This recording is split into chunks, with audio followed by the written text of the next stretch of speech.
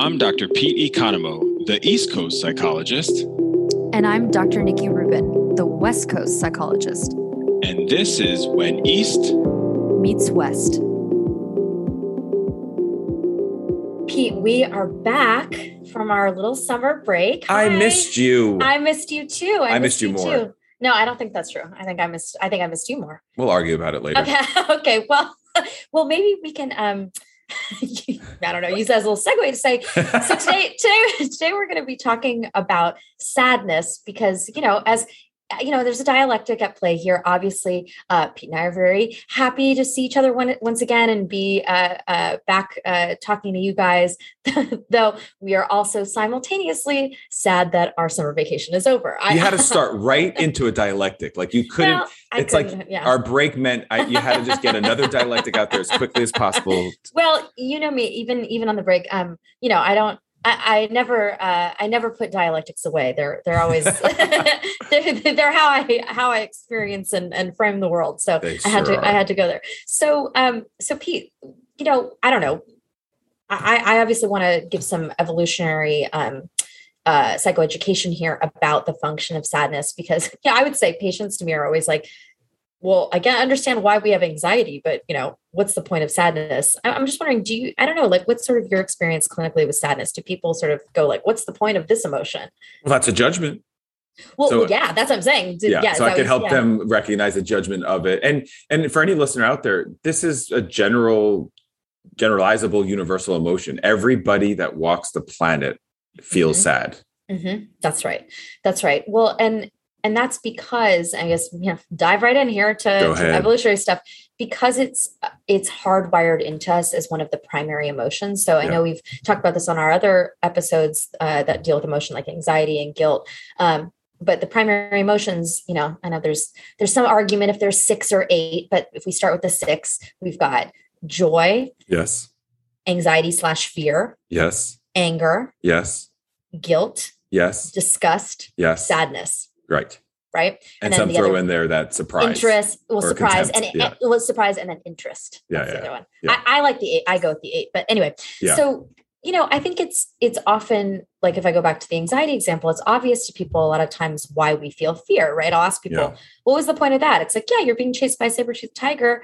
Anxiety, fear tells you this is dangerous. Yes. Get the heck out of there, right? Run away. Mm-hmm. But people will be like, well, what's the point of sadness? Why would evolution select for that? Because it just feels awful. Yes. So what I let people know is, look, evolution selected for emotions because they give us information in the moment, right? Especially before we had language. Think of all of our, other animal friends here in the world, they don't have language, but emotions tell them something about what to do. So sadness tells us that we've either lost something or have the potential to lose something of meaning to us, right?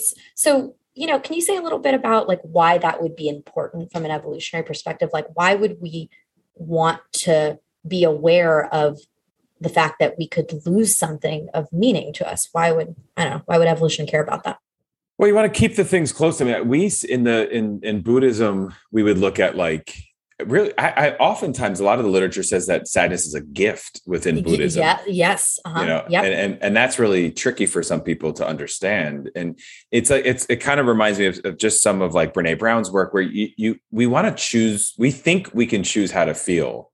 Or like, I want to choose the positive stuff and then just push all away the negative stuff. I want to drink or eat some Oreos but those, like you said, it gives us data and reminds us about what's important to us and connection. And connection. Right? Yeah. Right. Because if we didn't have the potential to feel sad, we wouldn't care about anything. Right. So like I always say to people, like, again, think from an evolutionary perspective, like, if you didn't 40,000 years ago, if you were not motivated at all to feel connected to other people, what happened? Exactly. You didn't. Like, Go ahead. Yeah, go ahead. No. I'm like, no, you. No, you. No, you. It's like we humans are a social species. 40,000 years ago, if you weren't part of your group of humans, I'm always like, you died out there. You froze to death. You got eaten by a saber-toothed tiger. You fell off a cliff, whatever happened. And so we wanted to be motivated to connect. Yeah. And so the other side of that is, you want to have you want meaning, you want connection, but we can't have that desire without knowing that we're also going to lose that. And so because that's a part of our experience too, sadness, then also from an action standpoint, an action urge is the term we use in behaviorism, tells us to go inward, to withdraw, to recharge during those times. But if we didn't feel sad, if we didn't have we just wouldn't care about anything. And I felt sad at times this summer. I think it was, as we took a little break from recording and, thought about, I noticed that this beginning of a school year. So I wonder if any listeners had a similar experience, especially because I think school is a thing that most of us have. I happen to have it in a really strong way as somebody who's like on that academic cycle. Yes. Yeah. But I don't know, if you're scrolling social media in the last week or so, you're likely seeing all like the back to school pictures and, there's a sadness of that, and that's not a bad thing. It's not, we don't judge it. We just recognize that for us on the East Coast, it's also this realization and acceptance that it's about to be this change, of season. And that's why, go ahead. Well, that's why I love the Buddhism stuff, because the change of the season holds on to the summer or the sunlight and doesn't allow for the darkness and the cold. And then after the darkness and the colds comes more sunlight and long days. So that's the cyclical aspect of life. And sadness is just a way that it makes it possible to actually gain more, because the sadness gains this idea of like contemplating the impermanence. Absolutely. And I'm so glad you're bringing that in, because it's like, again, that concept of change, obviously, which is, I know, a big part of Buddhism, that, everything's always changing. Nobody here in the West likes. Yeah, right. But Pete and I like quite a bit. Yes. And I think change keeps us in business half the time. Well, it does. It does. It does. And it's also, but it's inherent in change is loss. Yes, is losing something. So Absolutely, it's like that things are moving. And so as humans, we, the way we talk about this a lot here on When East Meets West, our brains they try to fight that. They try to stick on a linear path and, only feel comfortable feelings. And the thing is like, no, we're constantly losing and we're constantly gaining. We're constantly losing and we're constantly gaining. And other animals, they don't struggle with sadness the way that we do. Like if anybody, look, all other animals feel sadness too, right? Like we talked about this on our episode. I know you're going here, the elephant funeral. Go ahead. Oh, I know. Well, I was just going to reference it lightly because it's like, I was actually going to talk about dogs. Shocker. But yeah, so listen, if you haven't listened to our grief episode, we talk a lot about this as well. But, if anybody has, I don't know cats so well, so I don't know. Cats are different. Don't be mad at us. Yeah, don't be mad at us. I don't know how they exhibit sadness, but dogs feel sad. They can feel sad when you're like, my dog, when I'm, leaving for the workday, literally like hunches his shoulders and looks at me like he's bummed out. So he's also okay. They're much more accepting of. We're not much more. They are accepting. They're very mindful, right? So they allow the changes to happen, right? And they can roll with that. Humans, we're not so great at that. We often view sadness like we view anxiety as something quote unquote bad, as a judgment, but it's just giving us information, right? Like I would honestly ask people to think about, again, I'm going to go back to this concept of if you didn't have the potential to feel sad, you wouldn't care about anything. It's purposeful. And it's what's coming to mind for me is the definition of mindfulness, because the way we've gone over that several times, but the way that I really think about it from a psychology perspective with the Buddhism is we're often like our suffering is almost always rooted in something we're holding on to from the past or worry about the future. I mean, that's one of the basic teachings underlying it. I'm going to take a little tangent. Can I? Go for it. Yeah. So I was one of our teachers within my Zen community was giving a talk and she was referencing, some of these more like 20th, 21st century Zen teachers. And what her reference was that she liked because they were more philosophical and not psychological. So I, of course, felt very defensive around that. You're like, excuse me. Excuse me. Yeah. Yeah. I mean, and because while they are I always have said that it's integrated for me without a doubt. Mm-hmm. I still feel the way that I do it in the psychological context is spiritually based. And I also, right. Same. I mean, same. I know, right. Because we're the same person, but yeah. but also it was like, you know, and I appreciated the context, you know, and again, it's about lens and perspective, because my lens is as a psychologist or as an educator, she doesn't have those lenses. Sure. So of course you'll see it from a more like secular perspective than someone like you and I who are clinical in how we do this. So, you know, I say all that because when I'm dealing with sadness with a client or myself, I just have to be in that moment, because what was happening for me was I don't know, is this a thing like September scaries? Yeah. Oh yeah. I mean, I didn't make that up. No, I mean, well, I don't know if people say that to people. I know people say Sunday scaries. Right.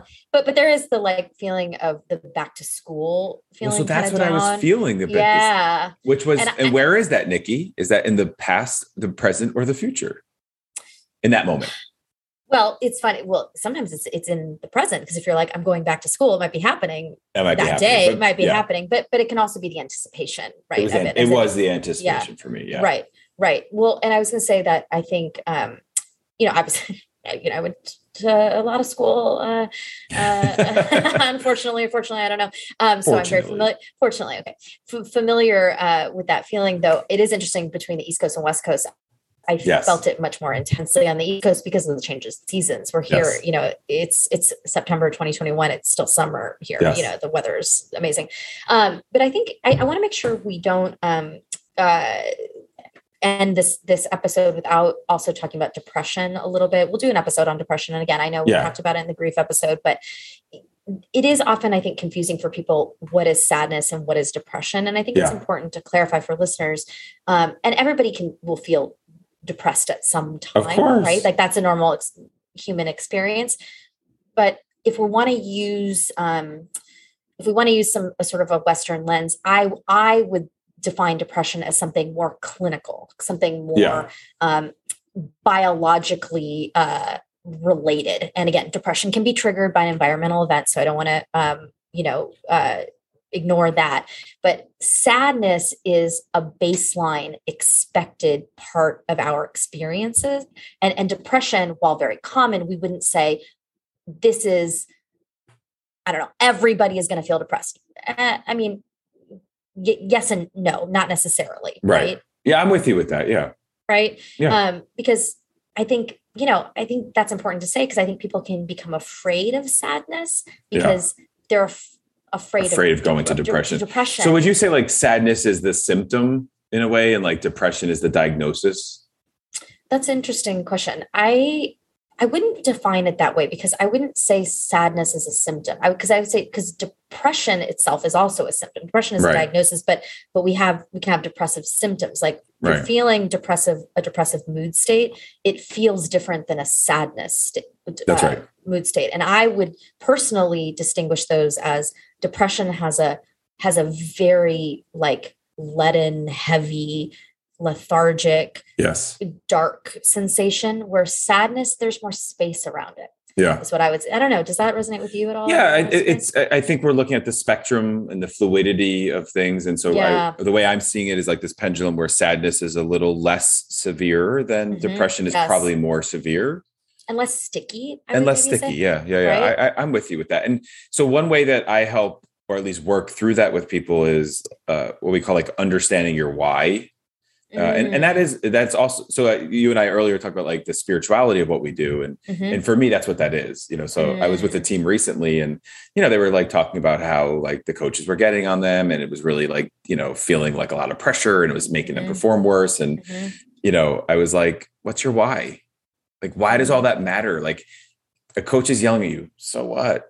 You know, it feels really bad in the moment, and then what? And I tell the story of being in Toronto at the Olympic Center, where there's the center, this tower there that has a glass elevator, and so anyone that knows I have my mom's genes with that. And so I don't love heights.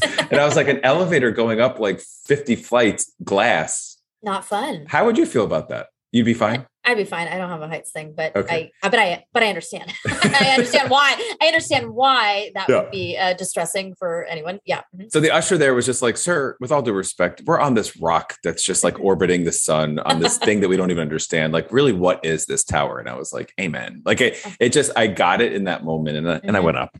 I looked at the door. I didn't look out, but I looked out as I arrived and the door opened. But yeah. So the why, like, what is it? Like, there's such a bigger meaning in all this stuff that even in all the sadness that we experience. Well, so is that what so if somebody is experiencing sadness, it sounds like try to help people connect with, again, it's like, what's the meaning in it? What's like, meaning of it? Exactly. What's the meaning of it? Right. Yeah.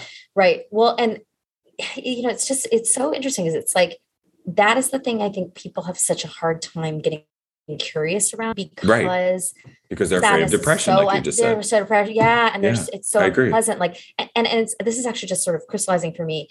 I think also why it's important to distinguish between sadness and depression is that because depression, there are like actionable steps to get out of it, right? Even clinically, right? Like we go like, in cognitive behavioral therapies, one of the first lines of defense is behavioral activation, which is a fancy term for just doing things. Right? Like, right, it is. So it's like having structure and behaviorally activating, right? So starting to do things, and that's going to start to regulate mood. So when people feel sad, and I experience it in therapy all the time, when they're just having sadness that isn't depression, and let's say maybe we've done some work around depression in the past, their first mode is to go to like, I got to get out of it. I got to get out of it. And I really bring them back to like, this isn't something to fix, right? Like this is something to bring compassion and love and kindness and space to. Yes. And the word I use a lot is honoring it. Yeah. Right. Because like you're saying, it's like honor the why, honor the meaning, right? Yeah. Honor that this is information that your brain is telling you that you've lost something meaningful to you, right? Or there's the potential to lose something. Yeah. And I really appreciate that you brought in like this fear that people have that as if sadness directly leads to this like deep, sticky depression, because there is research that has shown, the negative effects of sadness. And in fact, there was this study in 2020 that was published by Dorison and his colleagues that found that sadness compared to like sadness separated itself from other negative emotions and did contribute to like smoking and some other like unhealthy behaviors. And I think that that's important to recognize because fear, anger, and shame did not have the same impact, as they controlled for it.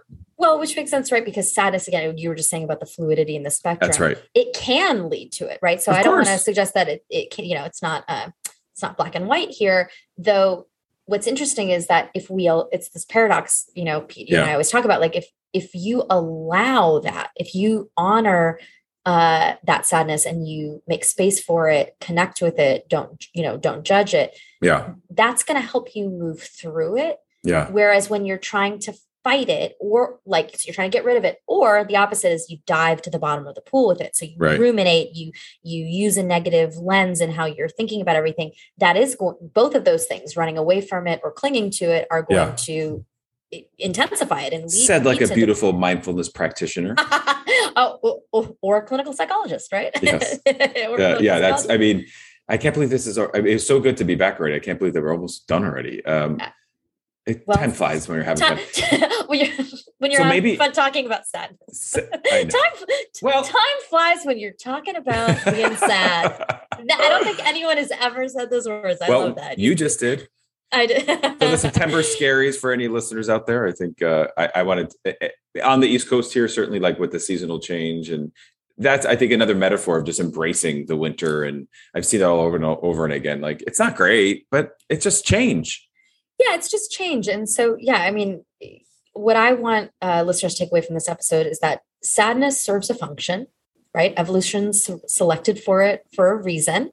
And even though it's really unpleasant, I want people to see if they can make space for it and honor it, because it's helping you identify what's important to you and what's meaningful to you. This has been When East Meets West. I'm Dr. Nikki Rubin. And I'm Dr. Pete Economou. Be present, be brave.